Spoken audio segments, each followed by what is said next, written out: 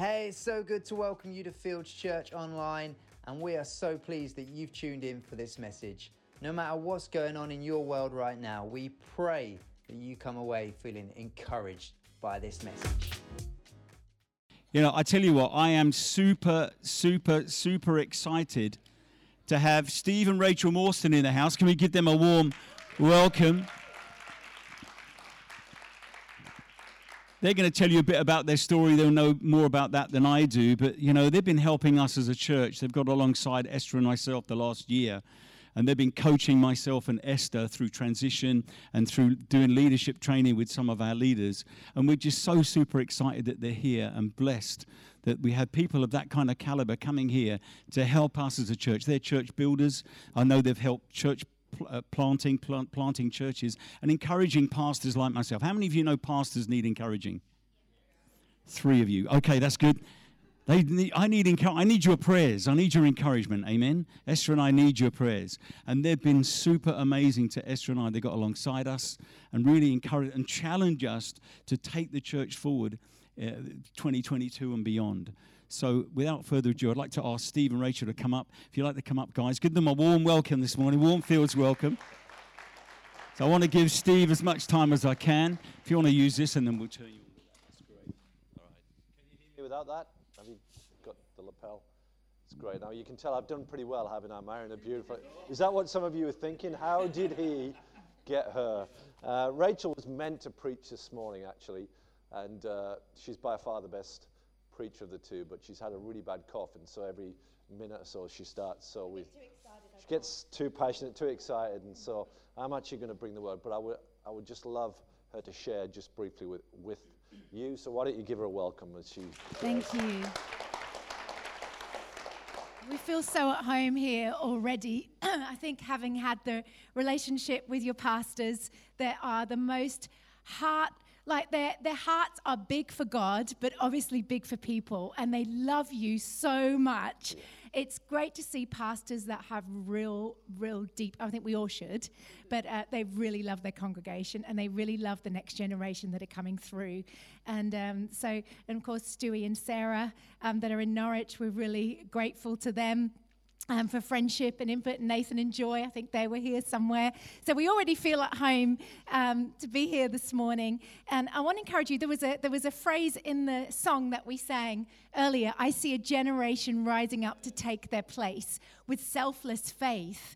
And I think our faith in this day and age really does need to be selfless, because we come through a season where it's all about me, protecting my family and those that I love, and my boundaries and all of this. But God is raising up a fearless generation that is going to take their place. When you take your place, it's the most protected, well-being, prospering place that you can be. And I talk a little bit about this in Soul Time, which is a book that I've brought some with me. So Pastor Richard asked that I would mention it. It's primarily for women, but some of men have bought it too, and they've been really encouraged. People have got saved through this book, come back to God through this book. Even pastors that needed to stir up the dreams in their hearts again have read this and started to do things that maybe they've put on the shelf, dreams that they've set aside. Because some of you are so busy giving out that you forgot to invest within. And it says in 3 John chapter 2, Beloved, I pray that you would prosper in all things and be in health, just as your soul prospers. And so often we are busy with our spiritual selves and looking after our physical selves, but we can neglect our soul, which is our emotion, our mind, the dreams, the thing that makes you uniquely you. So it's divided into 3 sections: rest, replenish, and then recharge for the next season. So it's perfect for a Christmas gift. If you feel like you need a holiday, this will help you recharge internally.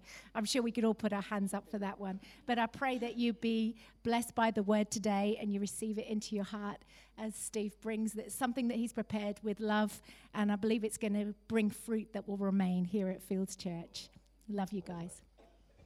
Thank you, Rach. Your pastors are incredible. I love they have this infectious, contagious enthusiasm for the things of God, don't they? And every time we're on a Zoom call with them, we leave inspired that they've done many decades of ministry and have never lost that first love and that passion. So we want to honor you, Richard and Esther. In fact, why don't we show our appreciation for these guys?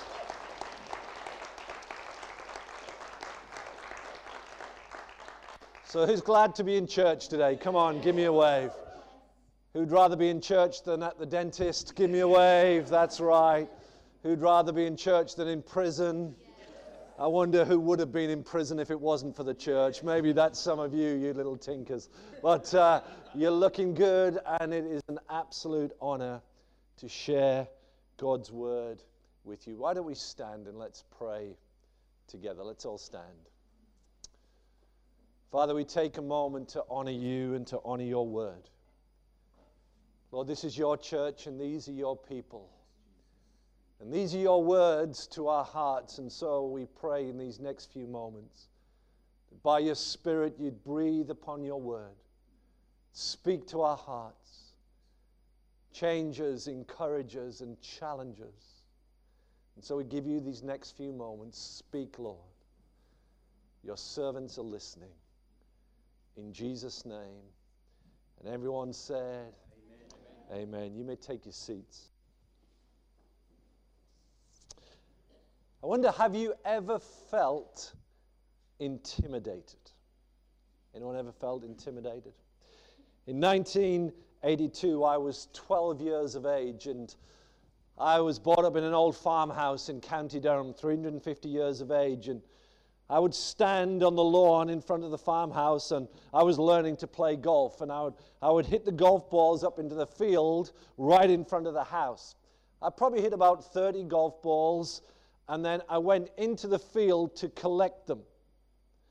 And I wasn't really aware of this, but in the field there was about 70 British Friesian black and white pedigree cows that my dad owned. And I was brought up around cows, so I was fairly used to them. But as I started picking up these golf balls, if any of you are from farming backgrounds, you probably know what happened next. Because gradually, the cows started to close in on me. And as I picked up the golf balls, all of a sudden, I looked up and I realized I was totally surrounded by 70 of these huge animals. Now, I was scared. I'm only 12 years of age, and I'm thinking, what do I do?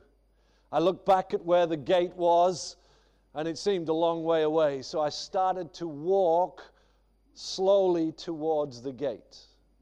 And of course, as I walked, guess what the cows did? They started to walk. So I'm thinking, this is not good. All right, so I started to run. And as I started to run, guess what the cows did? So as they started to run, you could start to hear this sound. And by this time, my heart was going a lot quicker. My palms were sweaty, and I just thought, I'm going to die. So I literally sprinted for that gate. Of course, what did the cows do? They start to sprint. Now, if you've ever looked at 70 pedigree cows sprinting, you'll see their udders are flying, there's milk, their tongues are flapping around, saliva's going everywhere. And honestly, the sound that they made. And I felt so scared. And I managed to make it to the gate. I jumped over the gate. I ran back to the farmhouse where my dad was having his coffee. And I'm like, Dad, I nearly died. The cows nearly killed me. And I'm blurting out this story. And my dad just looks at me. And he smiled. I thought, what's wrong with you, Dad? They nearly killed me. And he's smiling. And then he said this to me. He said, Steve, they're more scared of you than you were of them. He said if you'd have just stopped and faced up to them, they'd have backed away. And so I'm thinking, my dad's lost the plot. But he said, come on, I'll show you. So he takes me back to the gate. He says, go on, in you go. And so I loved my dad. I trusted him. And so I walked back into the field, and of course, what happened? They surrounded me. I started to walk. They started to follow. But this time, I stood my ground. And what happened is they stopped. I'm thinking, this is good. I'm starting to feel a little bit more confident now. And so I looked at one of the cows, and I walked towards it. And guess what it did? It stepped back.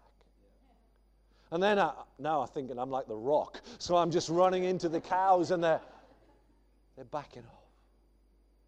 I wonder how much of our lives we spend running from things that should be running from us. I wonder how much of our lives we spend feeling intimidated.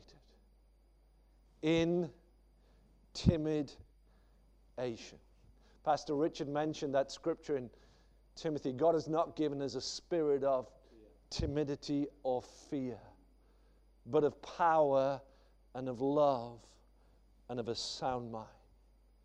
Maybe you're here this morning and you're feeling intimidated, you're feeling surrounded, you're feeling small and out of your depth. Maybe it's something going on in your family, something going on in your workplace. But we all know what it is to feel small, intimidated, and inadequate. One person who knew how to stare into the eyeballs of intimidation was the Apostle Paul. And we're going to look at this incredible chapter in Romans chapter 8, and I'm going to zero in on an incredible word. One Greek word that has had a massive impact on my life. We're going to learn 3 principles, 3 ways to step up in victory. Now, I want you to imagine the Olympic Games, and there's a podium there. And we're going to go and look at 3 points, 3 levels. Firstly, there's bronze. Come on, how many would like to get on the bronze podium? All right, but then we're going to step up to the silver. And then finally, come on, who loves a bit of gold? All right, so that's where we're going, 3 points. All from Romans chapter 8. It's a word in Greek that Paul invented. I spent 1 year of my life studying this word. And I discovered it never exists in any Greek literature. I spent hours in university libraries looking for this word, and it doesn't exist. Why? Because Paul invented it. He actually invented several Greek words. Now think about this. What concept was so powerful that none of the words currently in existence could adequately convey its true power? Would you like to know what the word is? All right, well, let's go with me on a journey. We're going to start in Romans 8:35. It said, "Who shall separate us from the love of Christ?" What a beautiful picture we heard earlier of a father that loves their child so much. And friend, nothing can separate you from the love of Christ. Maybe you're here and you don't think God loves you. Maybe you're new to this church. Your picture of God is not a God that lovingly holds. It's a God that's angry and judgmental and condemning and is looking at all the things that you've done wrong. Good news is God is not like that.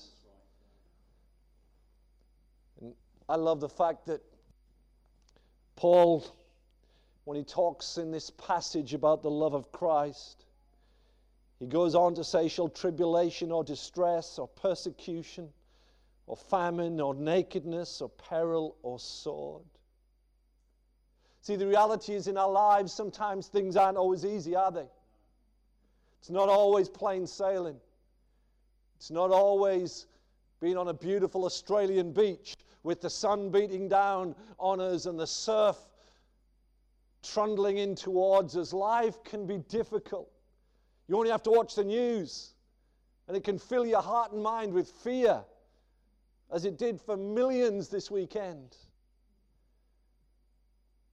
But if we think we have it tough, I think sometimes we've got to remember what it was like in Bible days when Paul wrote this. He actually wrote this letter probably in AD 53, 54. And at the time, there was a bunch of 10,000 believers in the city of Rome. Now, Rome was the great imperial city. It was the greatest city that the world had ever seen. The Romans were known as the conquerors. Everywhere they went, they dominated. They won victory after victory. Rome was the first city to reach 1 million people in history. Question, do you know the next city to reach 1 million in history? It was actually London 1800 years later. So Rome stood out in the whole world as the greatest empire that the world had ever seen. And within her walls was a few believers, numbering only 10,000, vastly outnumbered, misunderstood, and persecuted. Life wasn't easy for those. In fact, if we rewind the clock just a few years to AD 49, the emperor was named Claudius. And Claudius didn't like the believers, and so he issued the Claudian edict, which meant that all believers, Jews and Christians, had to leave the city. They were cut off from their families, had to leave their businesses, and they were kicked out. That was AD 49, just before Romans was written. Just after Romans was written, we read of another emperor by the name of Nero, who blamed the believers for burning the city of Rome. And so as a result, he erected crucifixes, put Christians on the side of every road along the Appian Way, crucified them and set fire to them at night to light up the streets of Rome. That's what it was like to be a believer in AD 54. Beforehand was Claudius's edict, afterwards was Nero's persecution. And after that followed wave after wave of persecution. And that's why Paul writes, as it is written, for your sake we're killed all day long. We are accounted as sheep for the slaughter. I wonder how we would have responded if we lived in first century Rome. In verse 37 it comes to this. We approach this word and he says, yet in all these things. Now, how would we expect them to respond? We'd expect this. In all these things, we're offended. We're intimidated. We're victimized. But that's not what Paul writes. He says, yet in all these things, we are more than conquerors through him who loved us. We are more than conquerors. The very things that the Romans were known as. He says we're more. Now that word in English, it's actually 5 words. We are more than conquerors. In Greek, it's one. It's one single Greek word which Paul invented. It's actually made up of 2 different Greek words. Here it is. Hyper-nikomen. Hyper-nikomen. The word hyper. Some of you have got kids who are a bit hyper. You know what this is like. If I was in Norwich today, I could go into a market, and there's 3 types of markets I could go to. I could go to Norwich Market, these little stalls. I could go into Tesco's, which is a supermarket, or I could go to Costco's, which is a hypermarket. It's above and beyond. Hyper means extreme. So it's hyper-nikomen. Now, some of you, is anyone wearing a pair of Nike trainers? Anyone wearing a pair of Nike trainers? Nobody wears Nike. Has Nike reached Ipswich? I'm just wondering. All right. But the word Nike was a well-known word in Greek. There was a goddess Nike, and Nike literally means this. It means victory. Victory. Hyper-nikomen, hyper-victorious. You're not just moderately victorious. You're not just super victorious. You are hyper-victorious. This is what Paul is saying to you. You are more than conquerors. You didn't scrape through in a game against Norwich and beat them 1-0. You didn't beat them 5-0. You absolutely smashed them 10-0. Come on, that's got to put a smile on your face. We are more than conquerors, more than victorious. Some of you have a really hard time believing that about yourself. That's what Paul says.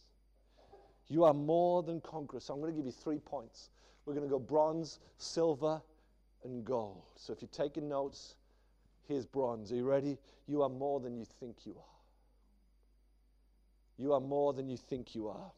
The theologian Philip Esler, commentating on these verses, he said this: Paul serves as an entrepreneur of identity to a group of believers drowning in the tsunami waves of persecution unleashed by the Roman Empire. He challenges them to see themselves as a God who is for them, who is with them. And he says just earlier, a couple of verses previous, if God be for us, who can be against us? And for some of us, we've got to start to align our perspective with God's perspective. We're not fighting this battle on our own. We're fighting it in His strength. Some of you don't see yourself as a conqueror. You see yourself as conquered. Some of you don't see yourselves as a victor. You see yourself as a victim. And Jesus wants you to see yourself as He sees you. Start to see yourself as God sees you. I mean, lots of us are reading different translations of the Bible these days. So I'm going to give you the way that different translations interpret this word, hypernikomon. So in the New King James and the NIV, it says this: you are more than a conqueror. But if you're reading the New Living Translation, it says, overwhelming victory is yours. I love that. What's the name of the girl in the yellow top there? Anna. Overwhelming victory is yours. Was that your daughter I met earlier? She had a yellow one just like you. I love that. Twinsy. All right. Number 3, the Lexham English Bible, it says, you prevail completely. Man, you might be in the middle of a battle, but how good is it that you're going to prevail completely? Overwhelming victory is yours. The New Century Version says, you are completely victorious. And lastly, the Good News Bible. Come on, who loves a bit of good news? It says, you have complete victory. Hypernikomon. You are more than conquerors. Maybe you're sitting here, you're saying, Steve, I don't feel very victorious.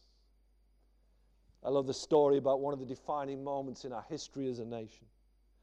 A story which was never told publicly until December 2017.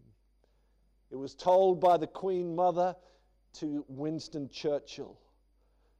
Winston Churchill's grandson, Sir Nicholas Soames. And it was regarding the early years of World War II, when Britain was in a dark place.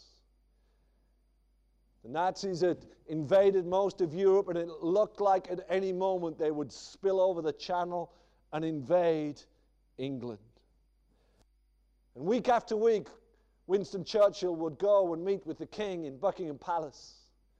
And week after week, he would report the latest German advances, more defeats for the Allied armies.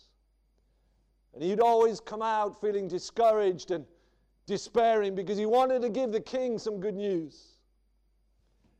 And finally, aided by the Russians in the east, the arrival of the Americans, which stretched the Germans across 2 fronts. In the Egyptian desert, 2 great warriors, Montgomery and Rommel, locked horns in the epic battle of El Alamein. It was a key battle which turned the war.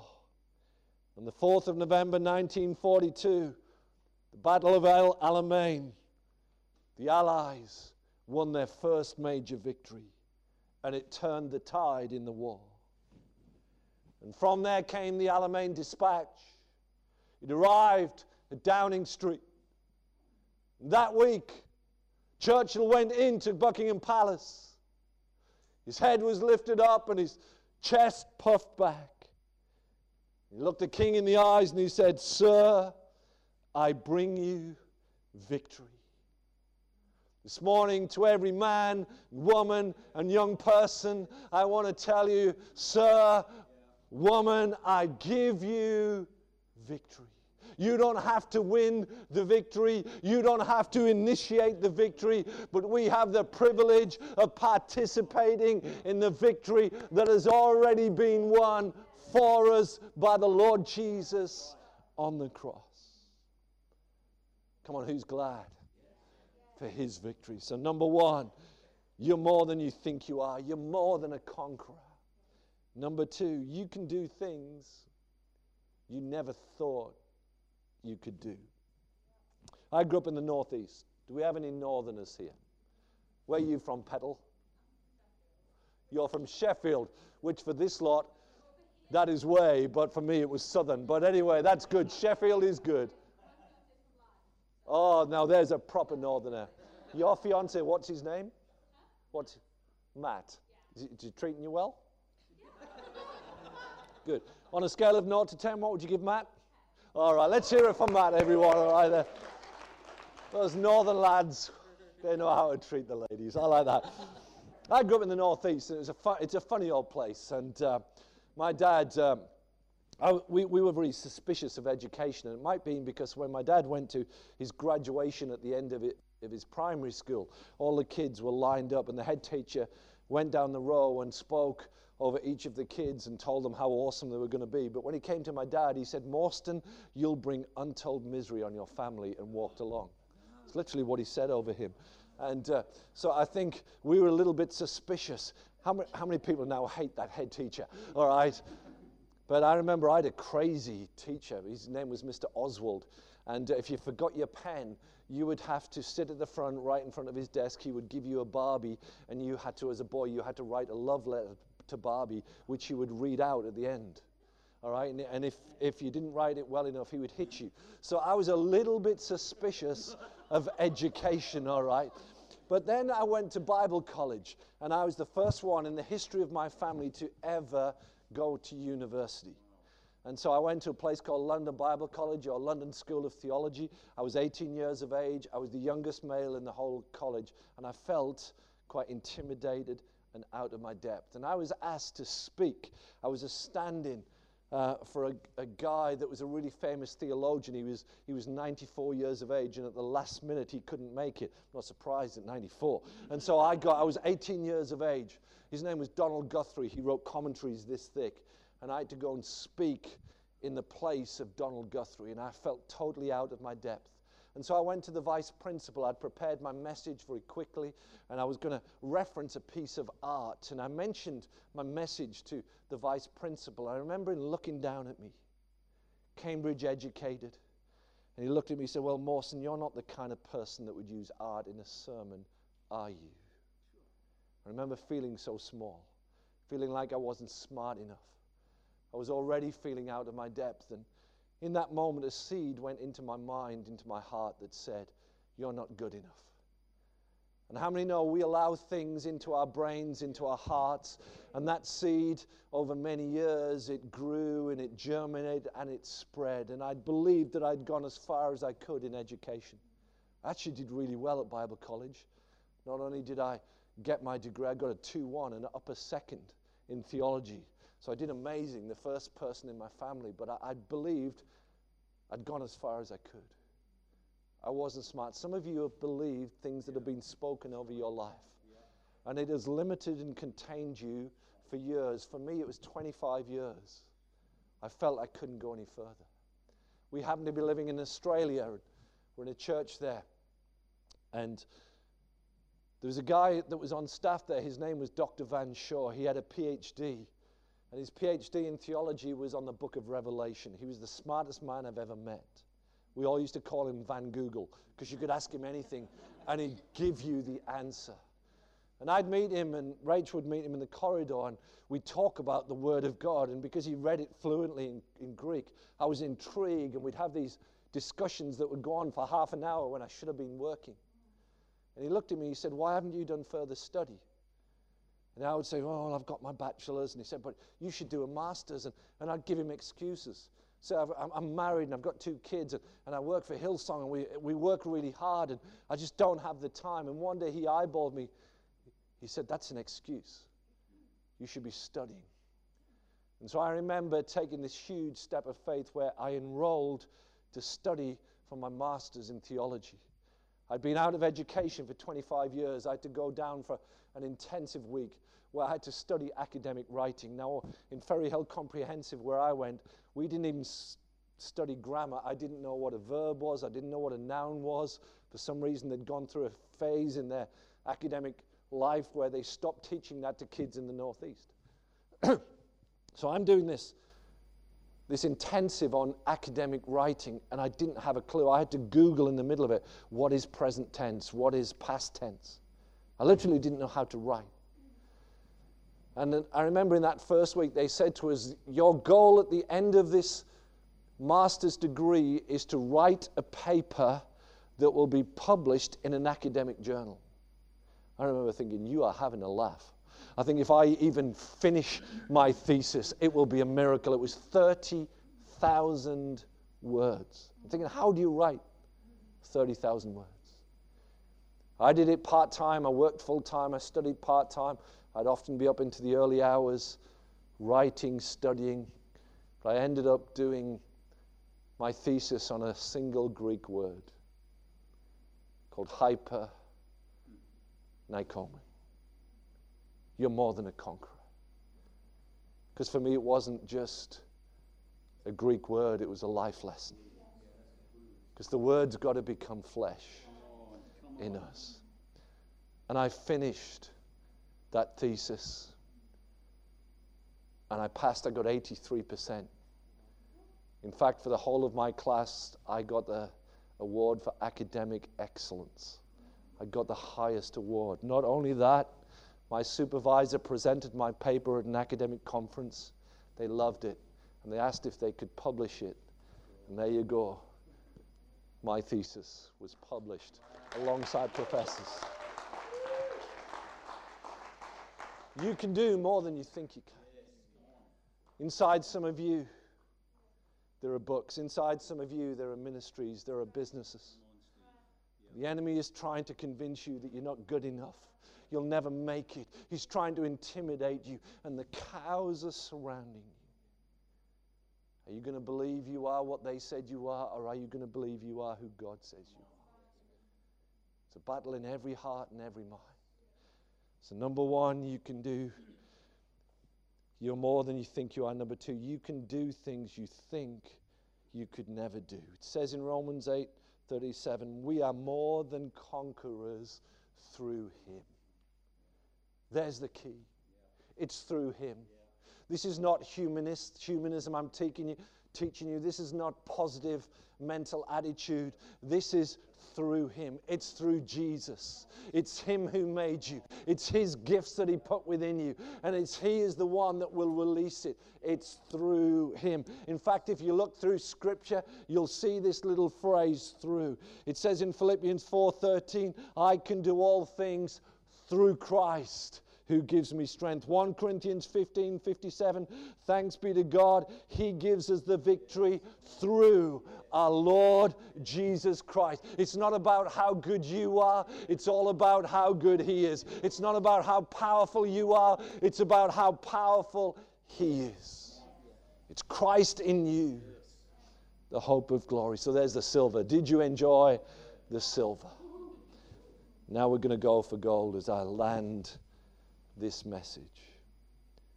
Number 3, you are loved far more than you could ever know.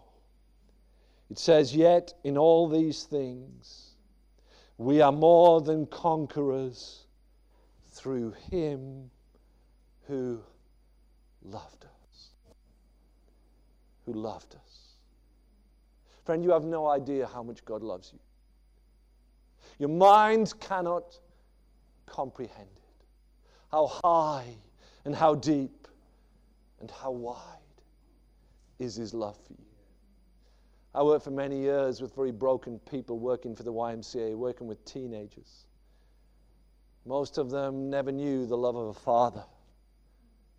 So maybe you're in this room and you've never known what it is to be loved unconditionally. I saw how broken people can be when they never experience the love that they were intended to know. And so when Rach and I, we had two beautiful girls, Melody and Mercy. Melody is in Australia. We haven't been able to see her for 2 years. Locked down in Australia, but we're going to see her soon. And I've got another little girl whose name is Mercy. She's now 16, going on 25. But when my girls were really small, those early years, I knew that I had to do everything I could for them to know just how much I loved them. Because every girl needs to know the love of her father. And so I remember Rach would always read and pray with them, then I'd go in and give them a kiss, and I'd invent ways to show them how much I loved them. And one of the ones that I'd do is I'd say, Daddy will always love you. 5 words. And then I'd press my hand on their back. I'd say, Daddy will always love you. Then sometimes I wouldn't even have to say it. Just put my hand on the back. As I pressed with each finger, they would say, Daddy will always love you. And some of you, God wants to gently lay his hand upon you. Say to you, I've always loved you. I'm loving you right now. And I will always love you. Doesn't matter what you've done. Doesn't matter what's been done to you. You say, Steve, you don't know what I've done. No, I don't. But you don't know what he's done for you. We're more than conquerors through him who loved us. When we're in Brisbane, an amazing girl in our church, her name was Jacinta. And Jacinta came from a really rough background. She found Jesus and it transformed her. And she used to work as a cleaner in the brothels of Brisbane. And she cleaned the bathrooms. Brisbane's brothels. There was a girl there. She was a pastor's daughter. At 18 years of age, she left her father's house. She came to London, got in the party scene, got hooked on drugs, and she was human trafficked to Fortitude Valley in Brisbane, Australia. Her dad was a pastor of a great church. Didn't even know that for 7 years his daughter was living in Brisbane as a prostitute. And her life had become an absolute mess. And this girl, Jacinta, would clean the bathrooms of Brisbane's brothel. And once a year we'd have a conference in Australia called Colour, the Colour Sisterhood, which was all about placing worth and value on women.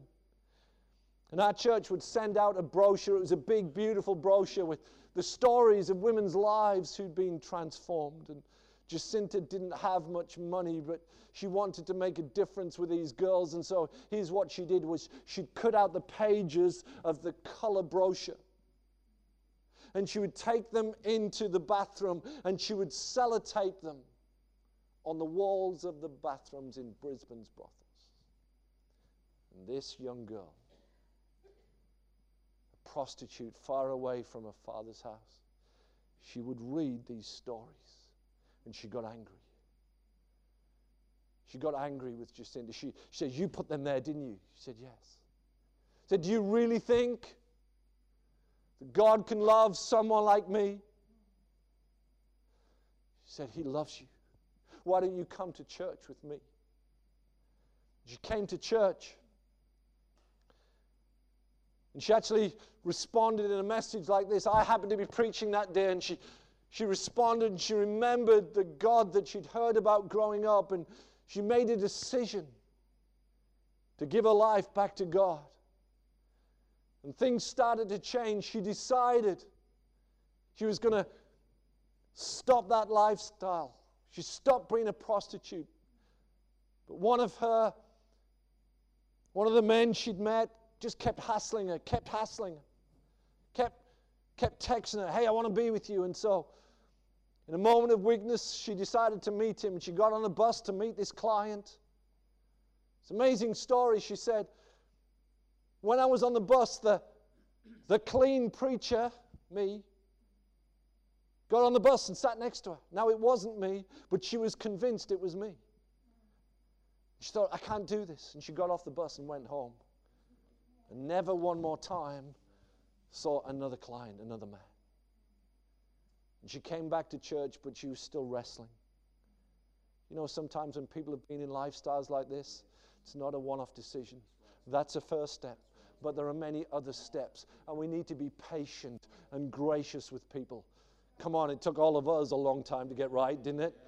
Got to trust and have some grace for people. She came to church, and in Brisbane it's nice because at night it's really warm. And we would have a pizza oven out the back of the church, and after church we'd all get pizza.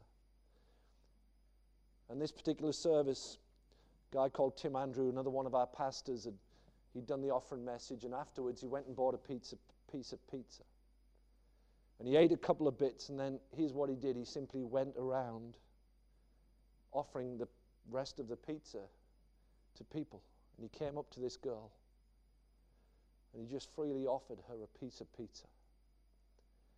And in that moment, something broke. For 7 years, men had treated her as an object and used her body.